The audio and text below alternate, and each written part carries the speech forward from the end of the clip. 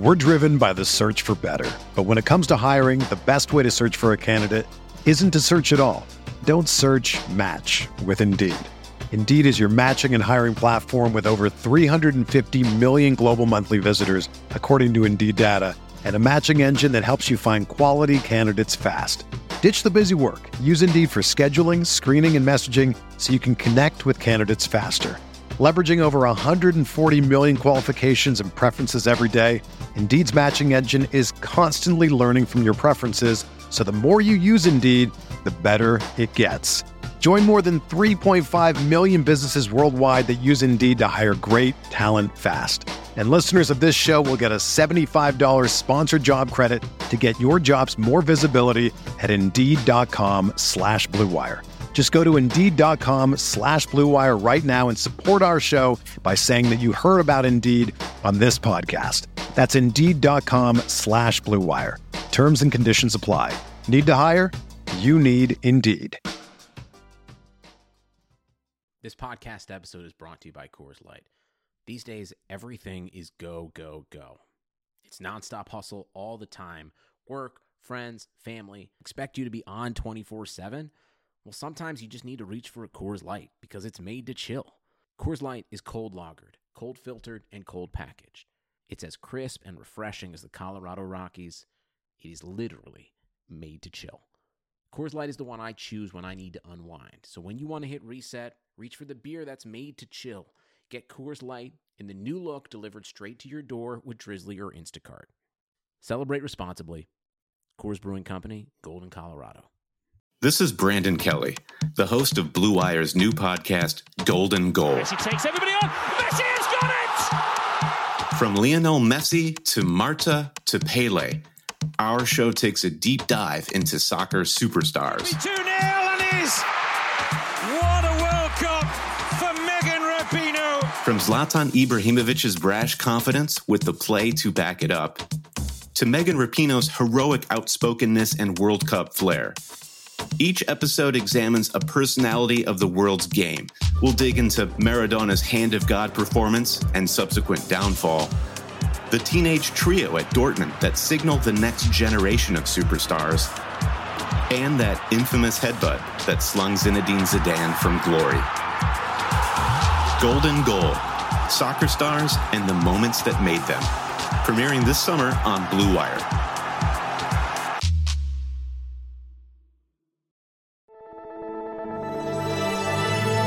Blue Wire.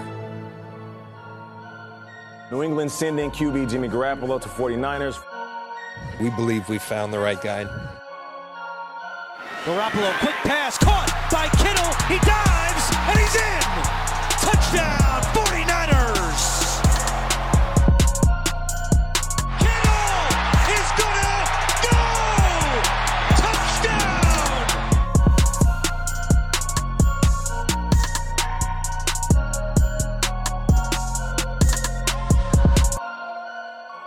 What is going on, folks? Welcome back to Striking Gold, your 49ers podcast on the Blue Wire Network. This week's episode is sponsored by betonline.ag. My name's Rob Lauder. I cover the 49ers. And joining me tonight, my co-host, former NFL defensive back, Eric freaking Crocker. What's going on, man? How you doing? I'm doing good, man. I'm trying to go home. I'm trying to head back to California. I'm trying to go home. That's such like an honest thing to say. You know what I mean? Like if this picture, like maybe you're like out with friends or you're like you're just out doing anything. Like maybe you're at, you're working out or whatever, and somebody just looks at you and says, "Man, I'm trying to go home." Like that's like to me like the most honest thing or the most like genuine thing somebody could say. Like I just like Forrest Gump, man. Like I want to go home. You know, when Bubba Gump tells him. Yeah, he had them run for like 1,000 miles. Then all of a sudden it's like, all right, guess I'll go home now. They're like, right, yeah. What? The Bubba Gump when he says it to him when he's dying in his arms, and then he runs across the country, and then he gets to the end, and he turns around, and everybody's like, he's gonna say something because he hadn't said shit. He was just running the whole time, and then he turns around, and he's like, I think I'll go home now. And he just starts going the other way. What a movie, man. I haven't watched that movie in a long time. Man. That's I didn't really know, when you're a kid, because that movie came out, I mean, we were all young. I know you're like a couple years older than me, but, Right. When that movie came out, I mean, we were all kids. And then I watched it, I want to say, in my senior year of high school. And I didn't realize all the, like, historical events that they placed in the movie. Oh, dude, And it's amazing. when you watch it from that standpoint and all the things that he was involved in, like the whole segregation of schools, and like he helped the little black girl, or like Grab her book. I want to say Deflategate, but Spygate. He Deflategate because he was calling the cops or calling the hotel staff about the rooms, the flashlight in the room, because that was the people digging up the documents. Yeah. Right. And like he was talking to the Black Panthers, and he was, like when they were doing the segregation of schools, he helped that the black girl dropped her book, and he picked it up for her, and like he was on, like, I think it was Johnny Carson, or maybe it wasn't Johnny Carson, and like John Lennon was sitting next to him, and like, dude, the way they like integrated that movie into history, especially like going back and watching that now, like you said, like when you understand a lot of those references in historical times, like it's crazy to watch how like even the war, Vietnam War. Then he also was involved, like, with Jenny, being a hippie, and right. just and then like, he invested. He invested. He's like, Lieutenant Dan took that money and invested it in a fruit company, and it was Apple. Yeah. And then he doesn't know, so he's like, and we don't have to work no more. like, dude, this man. I'm glad I use that as an analogy, because I got to go back and watch that movie. It is. I know. Yeah, I have to watch it with like my kids just so that they can like kind of like understand. Great movie, and underrated for its greatness. I don't know if there'll ever be a movie that touches on so many different things, and just the way that he did it, with him being kind of, I don't know if he was autistic or what. I remember the teacher it was like he always had like a child's mentality. So all the racism and everything that was going on at the time, he just was like, didn't want any part of it. He's like, I don't know, I'm just here. You know what I mean? Like it was. Do you remember the part the teacher was smashing his mom, and when the teacher came out, he was like, he made fun of the sound. He's like, man, your mama sure does care about your education. And he just looks at him and goes, and Jenny was like a little whore. Oh, can I say that? She was. Well, whatever, man. You can. I mean, you mean it in the literal sense. She was, man. She had some tough times. She was standing on the edge of a building at one time. Yeah. So and then she finally comes back to Forrest Gump just in time to die. Like, damn. How did she die? I don't remember. She dies of like cancer, I think. Okay. Yeah, if you guys, any listeners out there, I'm pretty sure we've all seen Forrest Gump, but if you haven't watched it like as an adult to kind of grasp all the like historical events that were placed in that movie, man, go watch that right now. You guys are probably hearing this Wednesday morning. So Wednesday night, man, y'all better watch Forrest Gump, man. Great movie. And dude, he just did everything. I always tell people like, man, I've lived a great life. Like I have no like, regrets or anything. That dude lived a great life. Like he returned kicks for Alabama, and I mean he just did everything. Got shot in the butt, in the buttocks. Then he was like the ping pong world champion. Like, dude was amazing.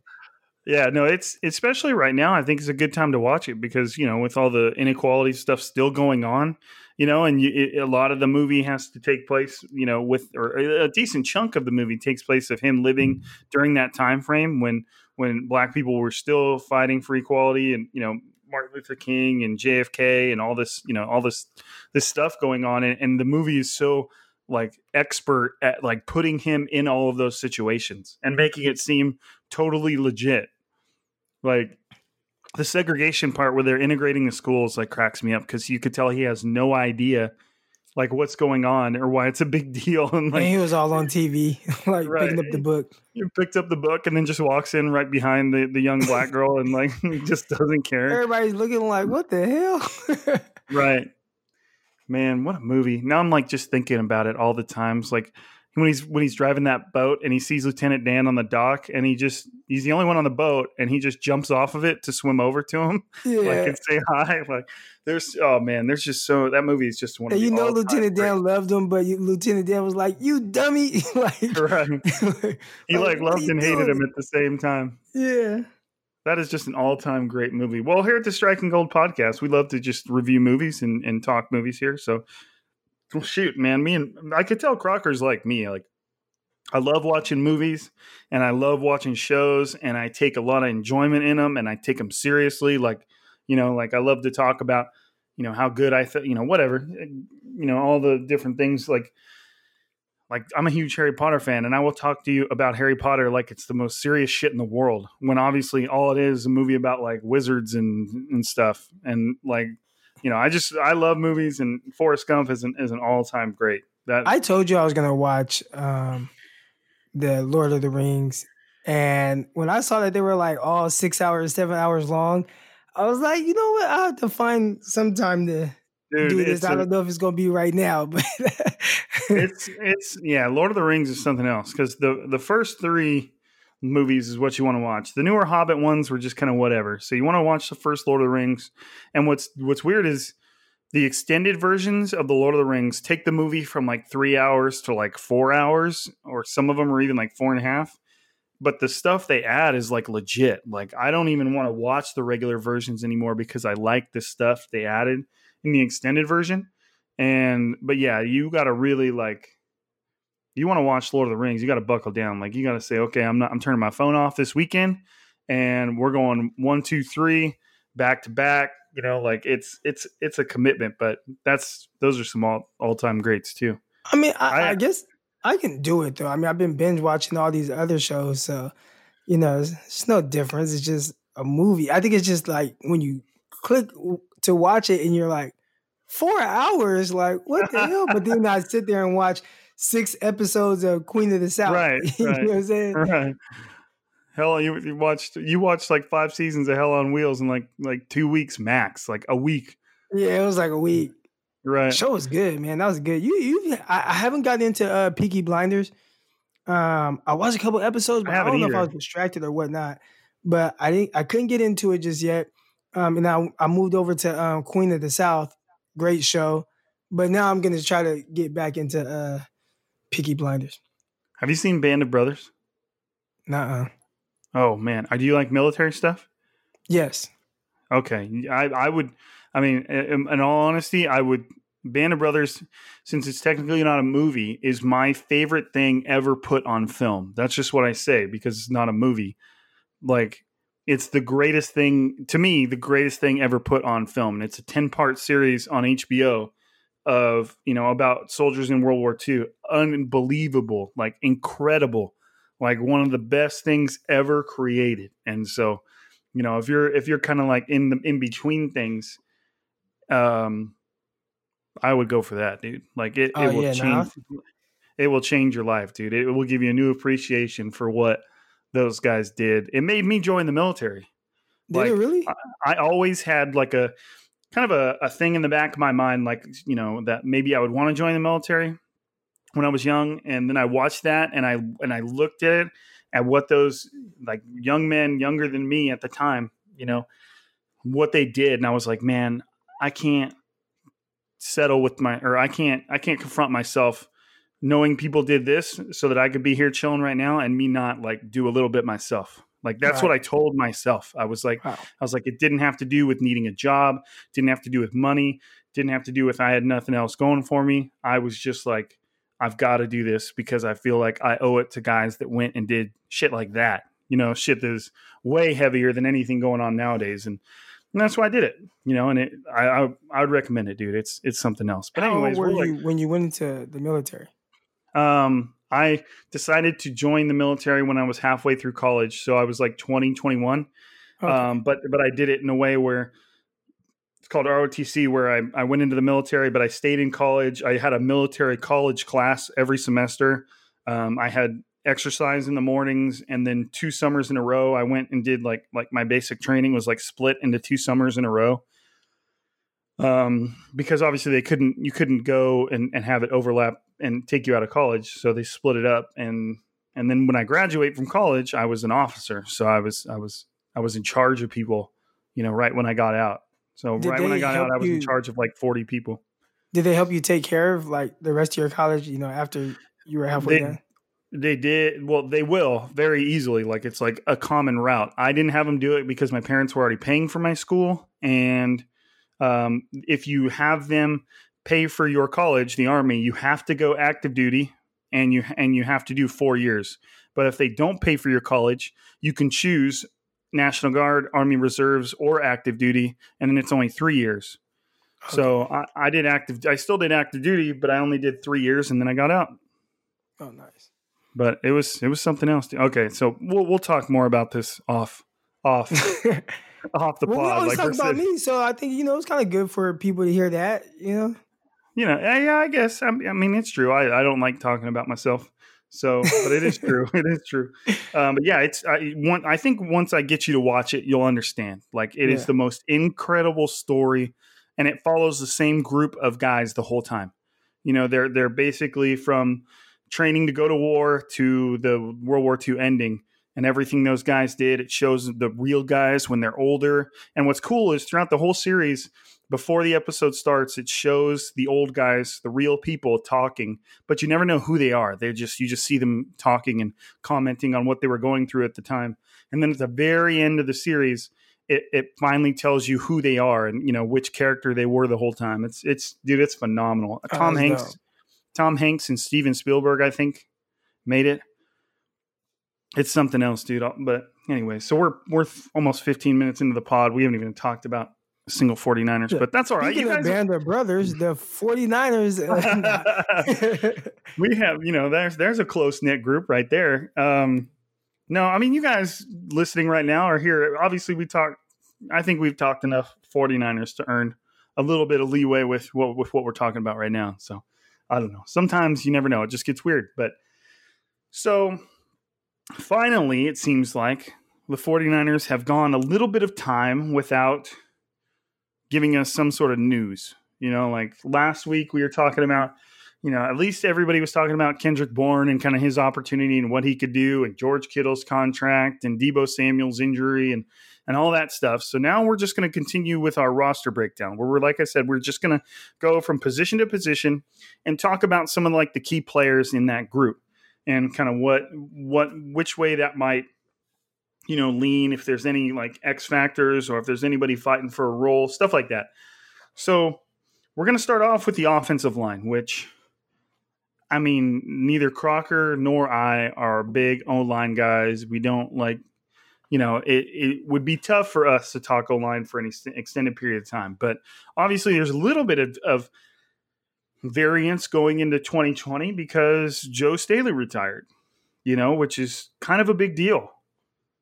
He's an absolute legend within the 49ers community. He was one of the best left tackles in the game, and now obviously he started to struggle toward the latter part of his career and the latter part of last season due to his injuries. But, he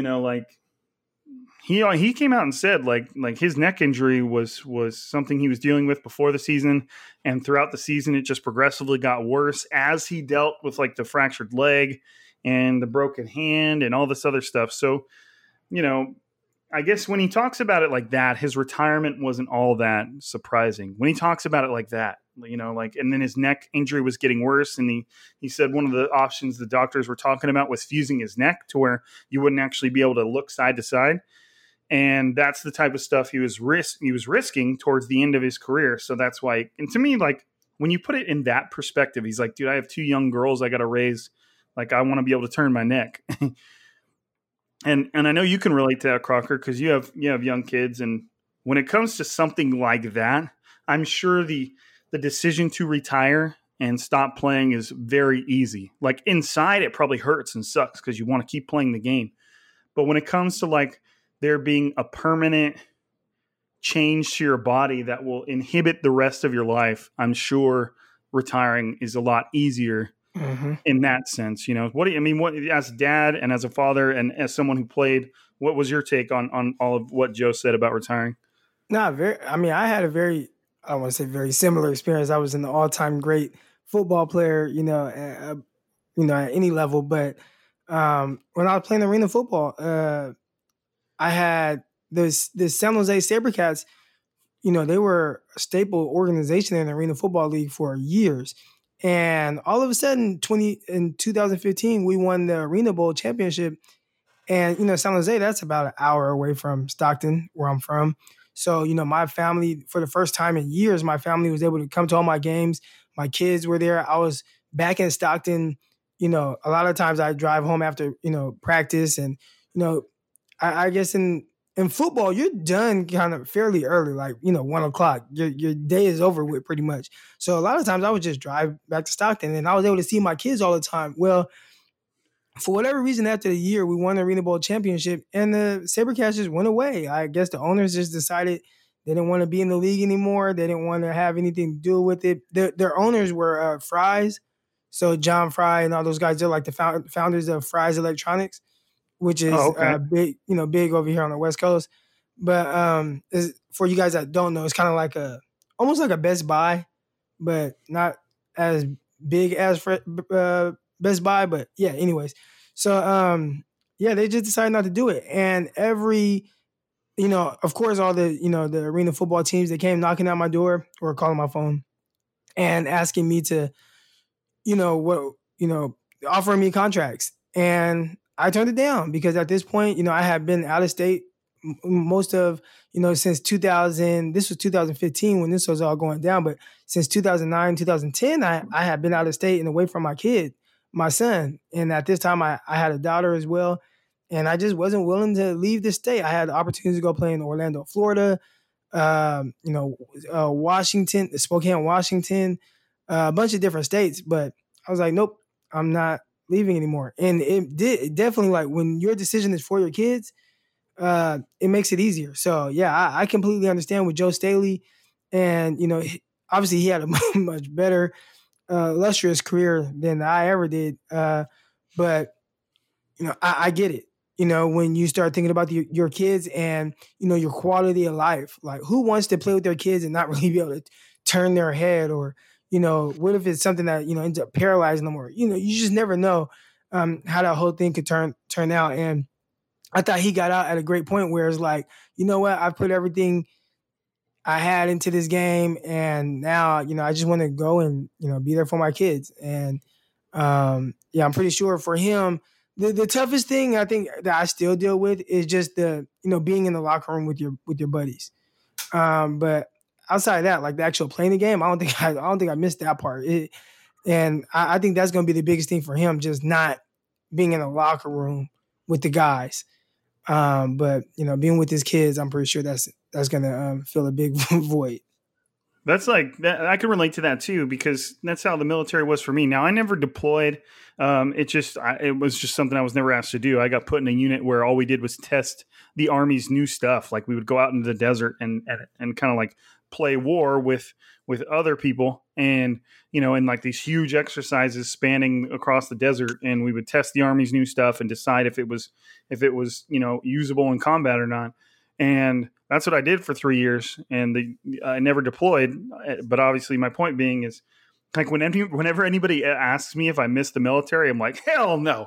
Like, like all the waking up early and doing dumb shit that you don't want to do, and all the extra duties and the overnight stuff, and like the list goes on and on. But the one thing I do miss is just the relationships with the guys you're with. And that's the same thing like a football team. And Joe Staley was, you build relationships with these guys, and sure, they move on, but you stay friends. And like, that's the thing I always can relate to, is when somebody asks me if I miss being in the military, the answer is always absolutely not. And it's not close. Like, but, then I think about all the guys I was friends with, and all the laughs and the pranks and the doing dumb stuff. And that's the stuff you miss. You miss the camaraderie, but I mean, I don't miss it enough to want to be in the military again. So I can relate to that. But so anyways, Joe Staley retires, and for any normal, I'm not going to say for any normal organization, that's like a weird way of saying it.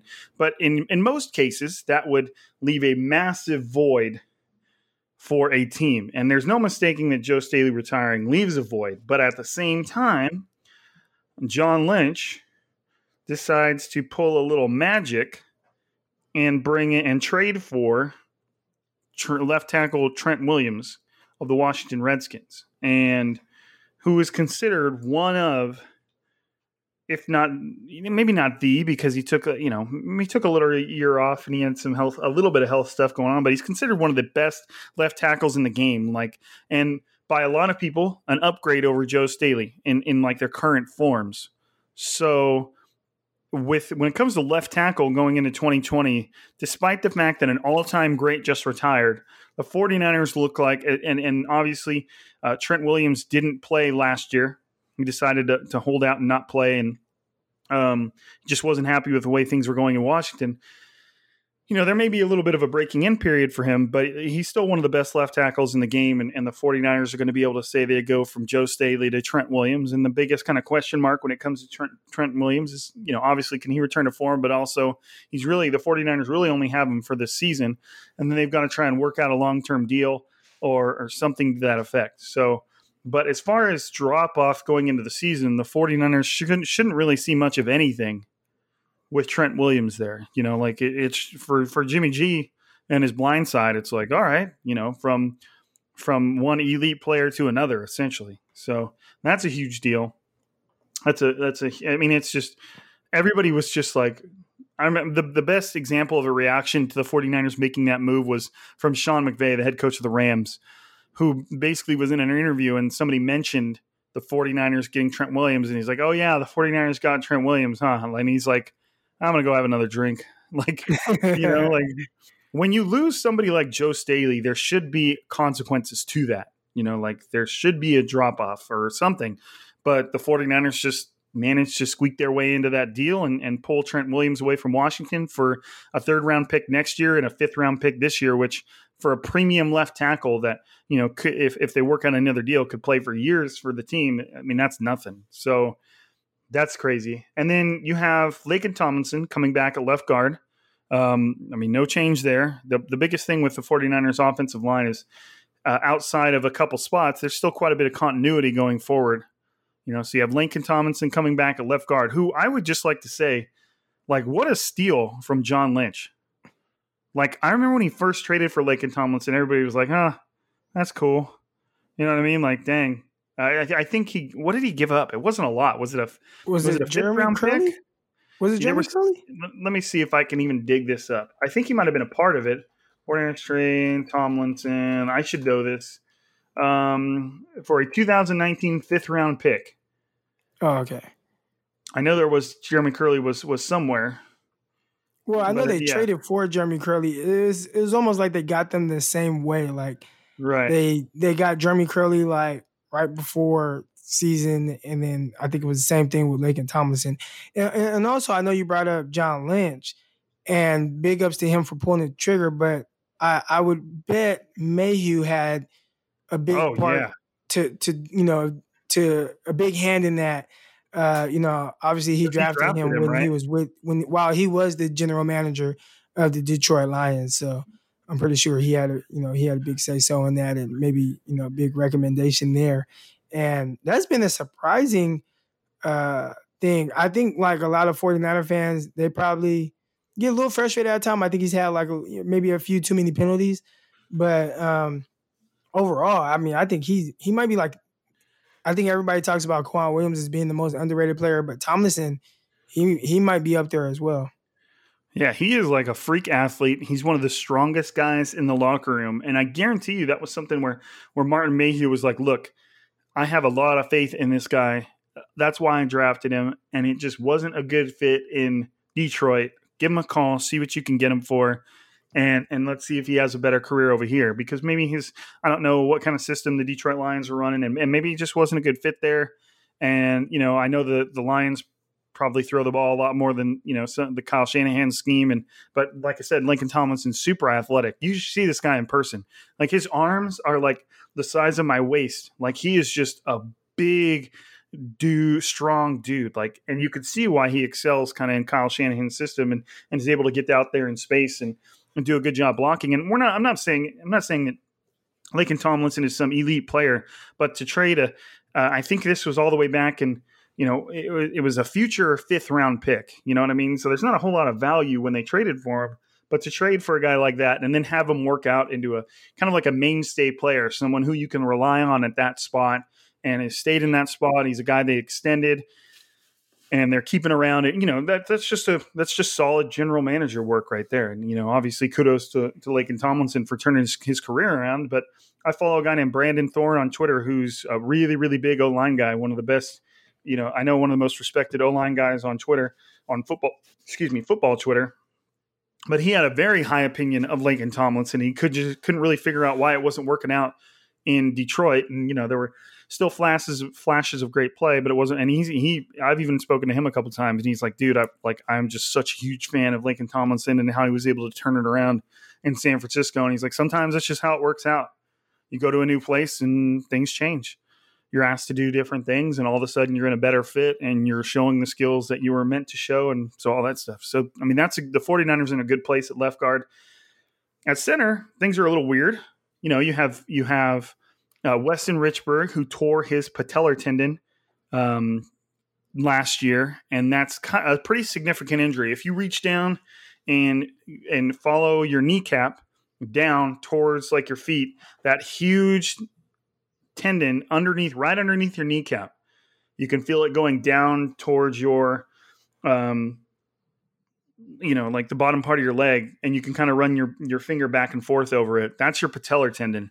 So it's a huge tendon that basically sits on top of your kneecap and on top / out in front of, and imagine tearing that entire thing. So if you're listening to this right now, reach down underneath your kneecap and just feel that big tendon that goes straight down.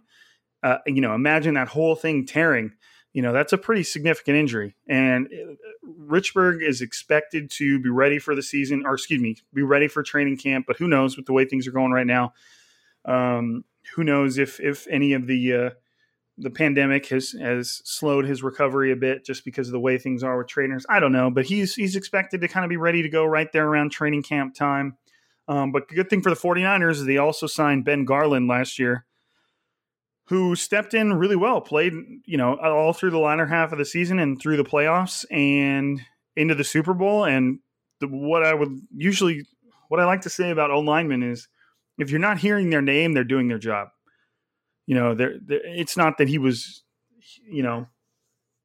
necessarily like a stud or anything, but you never really heard his name when he was in there, meaning he was doing what he's supposed to do and he wasn't getting the crap kicked out of him, and he filled in really well. And the 49ers brought him back next season. So, like I said, with continuity, you're still going to have going through the start of training camp, either it's going to be Ben Garland or Weston Richburg at center, and both of which have had a lot of experience in the system and on this team and with the guys around them. So they're good. They're good there. That's a good problem to have. Right. And then at right guard, like Ben Garland, man. I think there's this one play against the Seahawks. Everybody kind of, it was the touchdown run by Deebo Samuel. I think everybody looks to the block by Emmanuel Sanders out in front. I think Kyle Juszczyk, I think he took out 2 guys, man. But if you watch Ben Garland, he was out in front there too, man. And he got a cut block like 20 yards downfield that helped spring Deebo into the end zone. And I was like, man, that was Ben Garland, the replacement center. I think he was okay. And I won't claim to, watch every snap of his but I felt like he wasn't really the issue. It seemed like most of the issues came from the right guard position, but maybe they go hand in hand. I don't know. Right. And then, there's a lot of communication and teamwork that goes on in those O-line fits and stuff like that. And then at right guard, you had Mike Person, who was a veteran guy. And he was somebody the 49ers brought in last season who played okay. And then they kept him around and signed him to extension at the end of last season. And they ended up releasing him. I'm assuming, obviously his extension wasn't, there wasn't really any guarantees to it. And the 49ers ended up cutting him. And the reason they kind of had the luxury of doing that is Daniel Brunskill. Now, Daniel Brunskill is a former AAF offensive lineman. He played for the San Diego Fleet. which was the league before the XFL. They're trying to get going, that I was a huge fan of. I loved watching it. I loved the concept. I thought the football was at least watchable, and I enjoyed it, but it didn't end up working out. And, obviously things didn't end up working out with the XFL either. So, and this is a guy they just got off of that league who has stepped in and has just been outstanding. Like, I think I'd have to go back and find the exact numbers, but I think he ended up, in the snaps he ended up being like one of the 49ers highest, if not the highest graded offensive lineman on the 49ers from like a Pro Football Focus standpoint. Yeah, it was the highest graded and like highest graded in pass protection as well. Right. And you have, this, he stepped in for, I can't remember who stepped in for who. I know at one point it was Daniel Brunskill and Justin School, both, stepping in for Joe Staley and Mike McGlinchey during their injuries. Yeah. And I want to say it was School stepped in first at right tackle for McGlinchey, and then when Staley went down, Brunskill stepped in for Staley. And then what happened was, I want to say Staley, did he go down again maybe? And then it was Brunskill, right? And then Brunskill went over to left tackle, but he struggled. I think it was against the Packers. And then they brought in, not Brunskill, School. Right. He came in at left tackle first, and he struggled against the Packers, I want to say. And they replaced him with Brunskill. And then Brunskill was kind of like the main guy, after that. Right. And this is a guy who's just stepped in and played well. And I think that they also signed Tom Compton, who is, not necessarily a noteworthy player, but a guy who has experience in Kyle Shanahan's system, both in the Falcons and I believe Washington before that. And so they signed him. So I feel like they think they have an option there, but I feel like the 49ers fully expect Daniel Brunskill to step in at that right guard spot, and which is just such a huge plus for the 49ers to find a guy basically off the streets, as they would say, that was playing in the AAF, that just comes in and proves he can hang in the NFL, and not just hang, but excel. Now we'll see how he fits into the system at guard, because most of his time with the 49ers last year was at tackle. And, obviously there's some athleticism to be on that needs to be put on display as far as run blocking and stuff like that, because his huge plus was pass protection, which obviously there's no slide of importance there. But so we'll see how he fits into the equation. There's some competition there at the right guard spot. That's kind of like our first spot that we've gotten to where there's kind of competition for it. I wouldn't say there's necessarily competition at center, because Weston Richburg's the guy. They signed him to a big contract. As long as he's healthy, then he should be considered the starter. But Ben Garland is a solid option there. And Ben Garland, depending on how Weston Richburg comes back, could also compete for the right guard spot along with Daniel Brunskill. So there's just a little bit of flux in there. And then finally, you get to right tackle, Mike McGlinchey. Not really a whole lot to say there other than I think he's worked out really well. What's interesting is Mike McGlinchey, he looks like an old man, and he has the personality of an old man, kind of like he just kind of seemed like a veteran from the start in his personality. So he's obviously over there at right tackle, and the 49ers have a lot of continuity there. And, you have an O-line group that's been playing well the last couple seasons, and they should kind of just keep right on rolling, and the longer you can get a group like that to play together, obviously there's some changes there, but the longer you can get a group to play together like that, the longer, or the more success you're going to have, the more comfortable everybody's going to be, the more they can do without communicating or, stuff like that. But all right. So, and then obviously you have a couple guys who are behind them, like, they still have Sean Coleman, who they traded for. They still have Justin School, who's a second-year player that proved he can at least hang. He did struggle, but he had some great reps too. And then you have Colton McKivitz, the rookie that they drafted in the 5th round this year. Who knows where he's going to be competing, or if he ends up factoring into the equation. We'll see. But they have a lot of quality depth, but the starting lineup is pretty solid there. That's a lot of continuity. And then before I'm going to go ahead, we're going to get a quick word in from our sponsors, Bet Online, and then when we come back, we'll hit on the running back group. So right now, You guys know it's a weird time in sports, but there's still no shortage of action going on at our exclusive partners, betonline.ag. Sports are slowly making their way back, and BetOnline is leading the way with the best odds and lines for all UFC, NASCAR, boxing, soccer, and soon-to-be Major League Baseball. If you need any more, they have simulated NFL, NBA, and UFC simulations all day, every day, live on their website. If you're looking for something else other than sports, BetOnline's got hundreds of casino games, poker tournaments, prop bets. Check it out. Visit betonline.ag and use promo code BLUEWIRE for a free welcome bonus. That's one word, BLUEWIRE, BLUEWIRE. BetOnline, your online wagering experts. All right, so that's kind of the O-line in a quick little breakdown. Not necessarily, it's a pretty solid group. There's just, like I said, there's really one kind of, right guard and center. There's some flux there, but it's just a solid group coming back that I expect to be solid this year.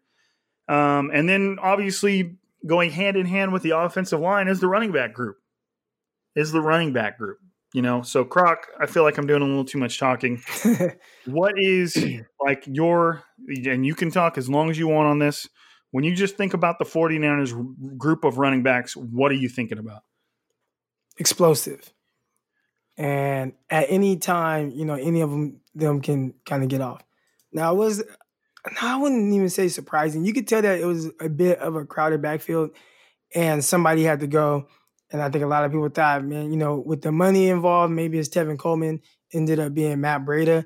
And, man, Matt Breida, that was a strange situation, right? I mean, dude was extremely explosive. I was watching like a rerun of a game from earlier this year, and I'm like, man, dude's fast. He's explosive. And it seems like he can really be a guy, but he just never, I spoke a little bit about, Kendrick Bourne and taking advantage of your opportunities. It seemed like he never truly took hold of the opportunity at hand, where he had several opportunities to say, you know what, I'm the guy, this is my backfield, I'm the lead guy, and it just never happened, for whatever reason. Then he had his fumbling issues later in the year, and that was the end of Matt Breida. But now you go into a season where still extremely explosive. Raheem Mostert looks like he might be the guy that was taking control of the running back position. Obviously, Tevin Coleman, you have Jerick McKinnon coming back, and it looks like we finally will be able to see Jerick McKinnon. He's been doing a lot of training with my guy Rashad Whitfield, a.k.a. the footwork king. McKinnon looks great. And Jeff Wilson. And, Jeff Wilson, another guy who, he was more of a goal line back, but, I know the 49ers used him several times. I want to say over a 2-game span, he had like four touchdowns. But another solid runner. So I think at the end of the day, they have 4 guys who they're probably really confident in. I don't know if they'll keep all 4, but you have to be extremely happy with at least the combination of Coleman and Mostert. And then whoever makes it after that, whether it's, McKinnon, a combination of like McKinnon, or if it's, Wilson, I think we know what we get from him.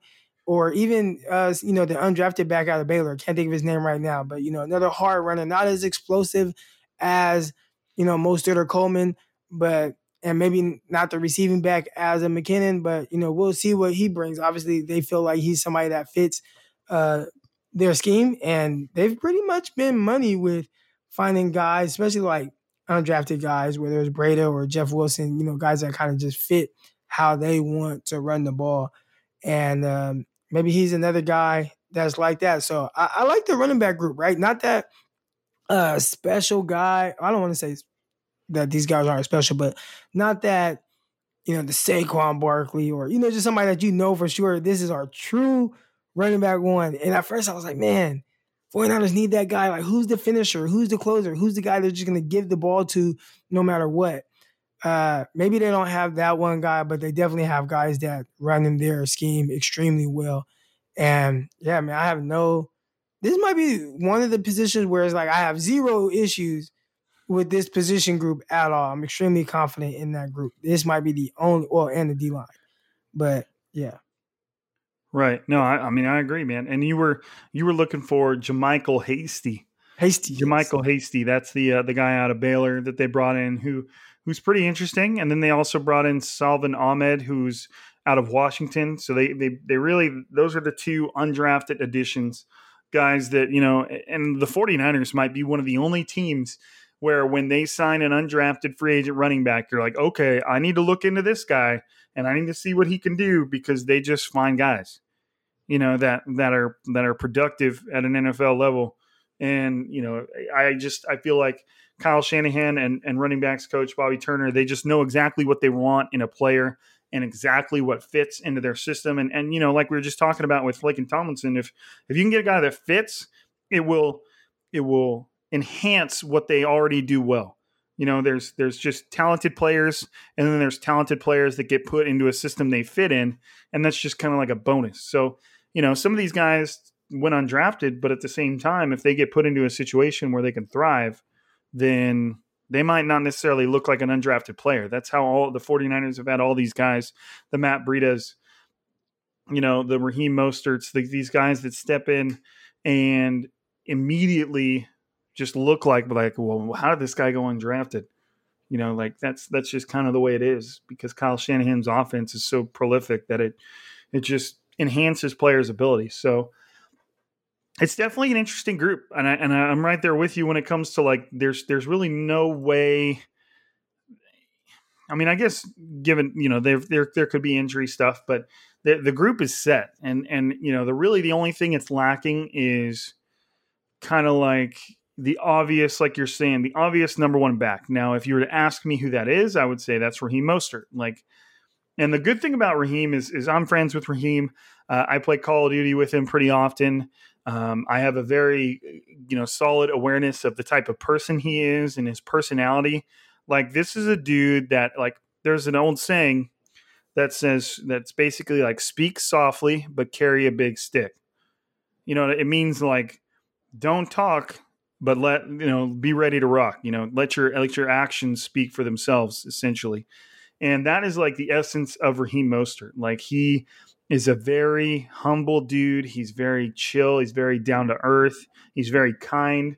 In all my time of talking with Raheem, I never once got a hint of a big time attitude type of guy. Now, don't get that confused with confidence in himself. He's a very confident guy. And, take it from me when I say he believes he is the 49ers number one running back. He believes he should be the 49ers number one running back. He believes he has the ability to be that guy.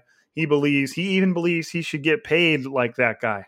I'm not saying these huge Ezekiel Elliott type I'm not saying that. I'm just saying he knows what he is. He knows what he can be. He knows what he wants to be, and he's right in there. He's going into the season thinking he's the number one guy. And I have to believe that Kyle Shanahan is smart enough to know that that's at least the way it should start.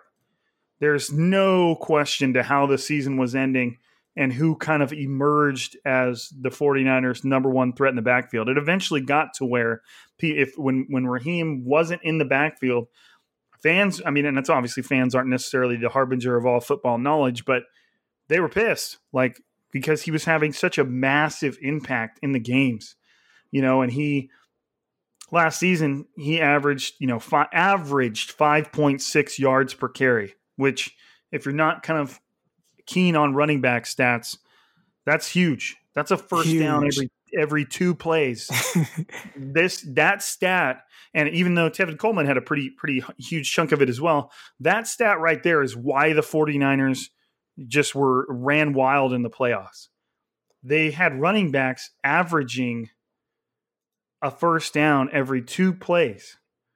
One of the greatest playoff performances of all time was Raheem Mostert in the NFC Championships against Green Bay. He had, in case you just happened to have forgot about this, he had 29 carries for 220 yards and 4 touchdowns. That is unreal. And he averaged 7.5 yards per carry. That is football porn for running backs. That is just absurd. And so he averaged a big number too the year before, where I want to say obviously in limited carries, and then he ended up breaking his arm against the Raiders, but he averaged over 7 yards a carry, I want to say in 2018. 7.6. Right. And that's just another example of, someone taking advantage of the opportunity that they were given. He averaged 7.6 yards in 2018, but still people were like, oh, no, because really, remember before then, and I want to say even before last season, even after he had a 7.6 yards a carry in 2018, they were saying he was nothing more than just a gunner. And when I say they, I'm talking about like just certain people on Twitter. He was nothing more than just a gunner and nothing special. He's just a special teamer, which he was an amazing special teamer. But it's all about getting that opportunity, man. And, I think before last season, people could have thrown out there, well, if he's so good or if he can be a starting running back in the NFL, why did he get cut from 5, 6, 7 different teams or 7, 8 different times, And again, and I say it, and I've said it before, and I've already said it on this podcast, you have to take advantage of the opportunities given to you. And people don't really know, man, there's so much politics that goes into it. Did Raheem Mostert just all of a sudden learn how to play running back, after getting cut 7 times? No. He's been known how, but he didn't have the opportunity. And now, he still had to wait his turn. Even after last year, averaged 7.6 yards a carry, and then broke his arm, obviously. He came in, and he was still going to be behind McKinnon. He was still going to be behind Coleman. He was still going to be behind Breida. And all of a sudden, injuries started happening. McKinnon didn't play to start. Well, he didn't play at all. Coleman had a high ankle sprain on like one of his first carries of the season. And from there, it's like, well, okay, it's just me and Breida. Now you kind of have to give him that opportunity. Even then, I think they were still maybe a little reluctant because he was their best gunner. And you went from that to now it's like, oh man, like everybody loves him. He's the undisputed number 1 running back on the 49ers. And again, I can't stress it enough. It's all about getting that opportunity. And now he had that opportunity, a real opportunity to kind of prove himself. And I think now people expect him to be the number 1 guy, like you were saying, heading into the season, as he expects it too. But people always, the players always have that type of confidence in themselves. They just need that opportunity. And it's great to see him take advantage of that. He was ready for the moment, and he took advantage of that. And to me, like, if you look at Raheem's history and what he's been through and how many teams he was cut from, like, it takes a special type of person to go through that when it comes to their dream, their dream of playing professional football, and to be cut that many times and be passed along from that many teams and not eventually say, okay, I'm done. You know what I mean? It's obvious that I'm not going to make it in this league and I'm done. Now, obviously if an NFL team comes calling, there's very few people out there, towards the beginning of the career that'll say no. But at the same time, this guy was cut by like 6 different teams or cut 6 different times, and he still just kept going. And then boom, he finally hit that opportunity, like Crocker said, and that fit and that moment. And boom, now you're talking about the guy like he's one of the better running backs in the league. And, I feel like if he were given a running back 1's workload, he would have running back 1 numbers. I feel like he would be among the best statistical running backs in the league, whether it's touchdowns, yards per carry, receiving yards. I feel like he'd be up there. I mean, last just in the playoffs alone, he had 5 touchdowns. Scored once in the Super Bowl, 4 times against Green Bay, and then he scored 8 times during the regular season. Like, the guy is just an absolute stud. And there's just, he had 8 rushing touchdowns during the regular season. He caught 2 touchdown passes.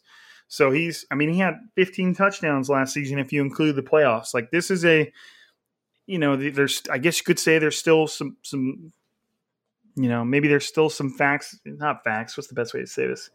Maybe he still needs more time. He still needs more experience. But everything we've seen about this guy is, the 49ers leading back. But as we know with Shanahan, the same things were being said about Matt Breida at one time and his ridiculous stats. And he was averaging over 5 yards a carry, and he was just breaking off huge plays. But I feel like Shanahan's doghouse, if you get on his bad side, is like very, I don't know. It's a really strong house, and it's got a small door. So if you get put in there, it's hard to get out.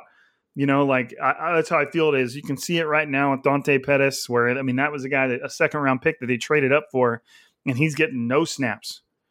He has pulled himself beyond the politics. And the same thing happened with Matt Breida. Obviously people were stepping up around him. Tevin Coleman was playing decent. He was just playing decent football. Raheem Mostert was exploding. And then every time, it seemed like every time Matt Breida got into the game, at least he was getting such limited snaps that those fumbles he had just magnified, kind of his place as like the third running back or maybe the fourth running back.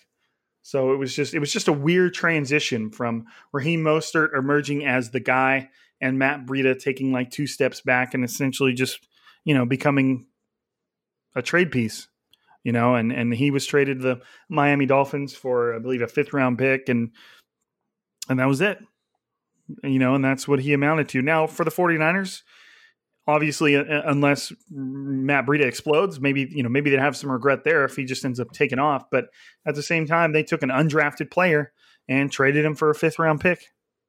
And that's just a nod, a tip of the cap to the scouting department and everybody that went into finding that guy, because he gets into the league. He's an undrafted guy. He succeeds and he builds up value. And then they traded him for a draft pick. So, it's the same type of draft pick that they went and found George Kittle with. So there's a lot of a back and forth going on there. Now, Tevin Coleman, I mentioned him, he's just kind of a complimentary piece. He's been decent. He hasn't been bad. His big game was against the Vikings in the playoffs. He had 22 carries for 105 yards and 2 touchdowns. He was basically the hammer at the end of the game. There was that point where the 49ers picked off Kirk Cousins. I was like figuring out his name again. They picked him off, and then they just ran the ball every single time from about the 50-yard line all the way into the end zone. Every single play on that drive was a running play, and it was just Tevin Coleman just boom, boom, boom, boom, boom, pounded all the way in and then into the end zone. And it was just such a demoralizing drive for the Vikings. Like, we cannot stop these guys. Like, this game is over type of drive, and it was, and that's kind of what Tevin Coleman does. I feel like in this offense, he picks up the tough yards. You know what I mean? He's averaging just under 4 yards a carry. He averaged almost 5 yards a carry in the playoffs. But throughout the season, he was just under 4 yards a carry, which still is not bad. Like I said, it's not ideal. You want to be, so ideally you want to be over 4. Now, if you're over like 4.5, that's you're doing really good. Like, if you're over 4, it's like, okay, it's acceptable. Over 4.5, that's like, okay, that's solid. That's good. Right. Now, once you're taking over 5 and 5.5, that's like exceptional.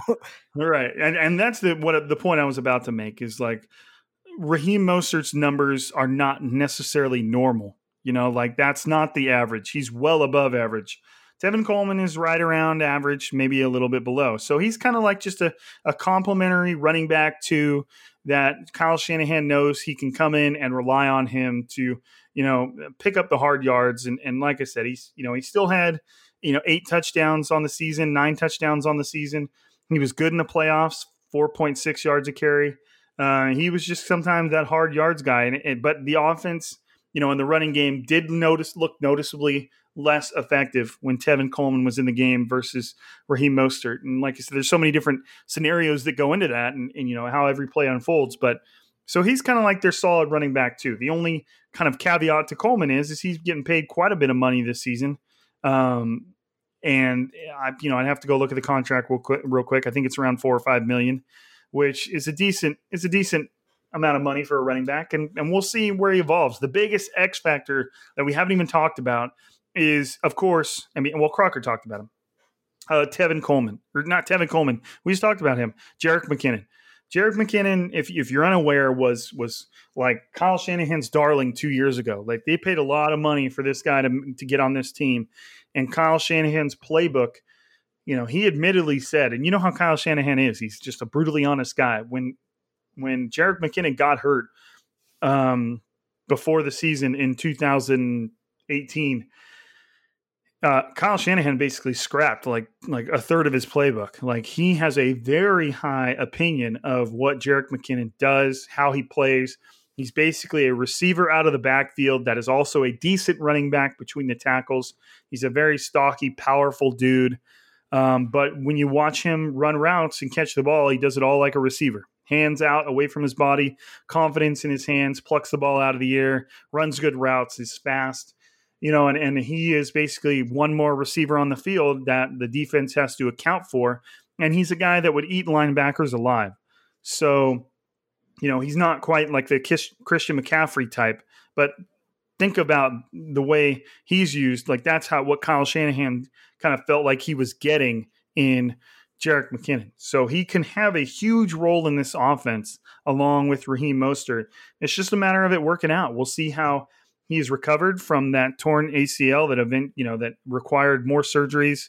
Took him a long time to get over it. He made like a brief return during training camp and then just went right back into the training room and had to keep working on it and ended up having another surgery. So he's got some recovery to do, but like Crocker said, he's been working out with the Footwork King. Tons of videos of his workouts. He looks good. He looks spry. He looks quick. He looks healthy. He's had 2 years of no football to kind of recover from this injury. And he is the 49ers running backs like X factor. Like I feel like the 49ers running backs room would be okay without Jerick McKinnon. Like they can still have a lot of success. Raheem Mostert, Tevin Coleman, Jeff Wilson, maybe one of the undrafted guys. But if Jerick McKinnon works out and he is healthy and he steps in, then to me it's a huge boost to what that group can do.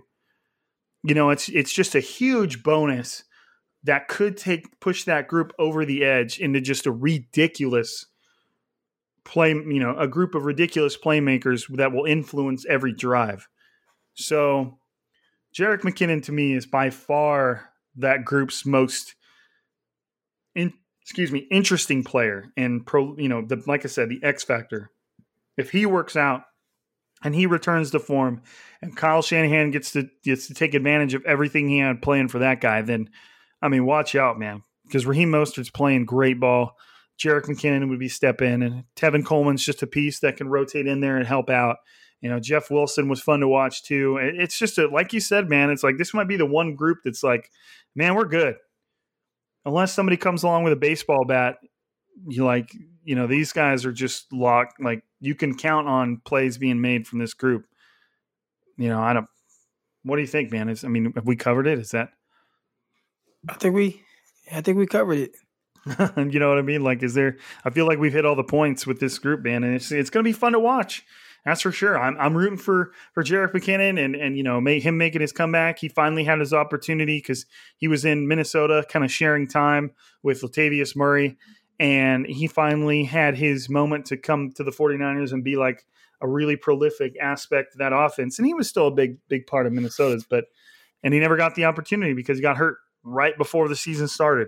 And so that was a huge thing. And now we'll see. He's healthy. The 49ers restructured his contract, and he's basically making the league minimum, so he's in no way a lock to make the roster. But if he shows that he can still do what Kyle Shanahan valued from him in the first place, then I feel like, boom, you're rolling.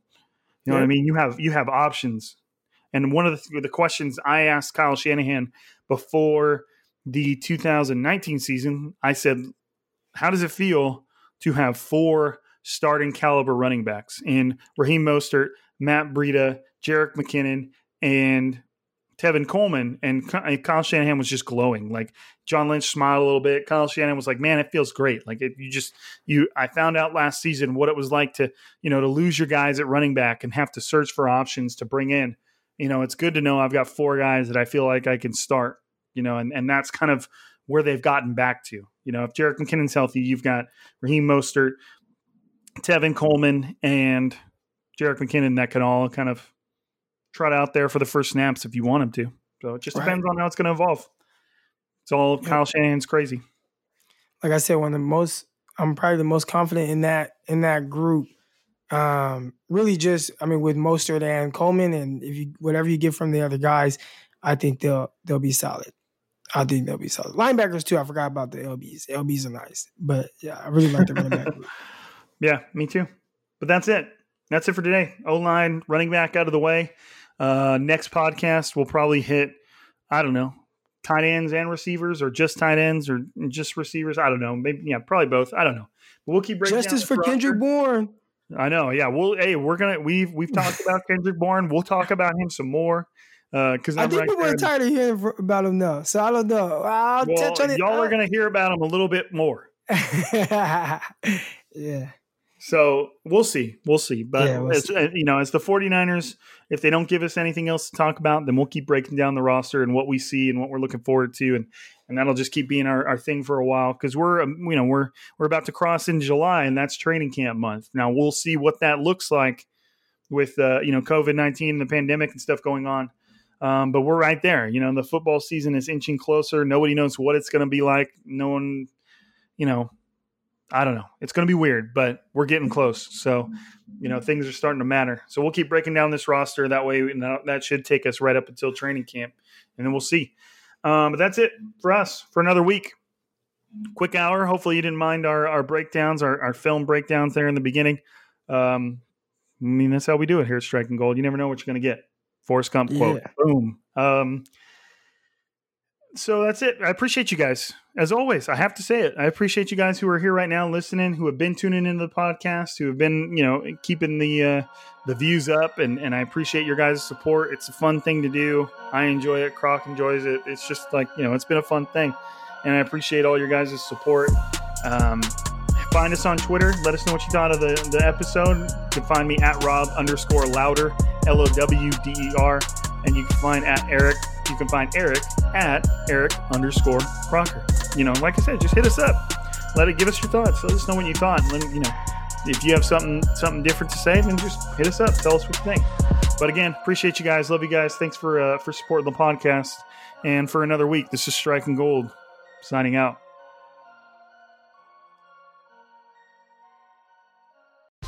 Whether you're a world-class athlete or a podcaster like me, we all understand the importance of mental and physical well-being and proper recovery for top-notch performance. That's why I'm excited that Unified Healing is sponsoring this podcast. Unified Healing is a new and super innovative global network of wellness centers powered by Energy Enhancement System, or EE System. If you haven't heard of the EE System, you'll want to listen up. This technology promotes wellness, deep relaxation, purification, and rejuvenation. At hundreds of locations across the globe, access to a center is easy and affordable. Interested in experiencing the EE System technology for yourself? Go to unifiedhealing.com/bluewire to learn more and find a center near you. That's unifydhealing.com/bluewire. No material or testimonials on the Unified Healing website are intended to be viewed as medical advice or a substitute for professional medical advice, diagnosis, or treatment. Always seek the advice of your physician or other qualified healthcare provider with any questions you may have regarding a medical condition or treatment, and before undertaking a new healthcare regimen, including EE System.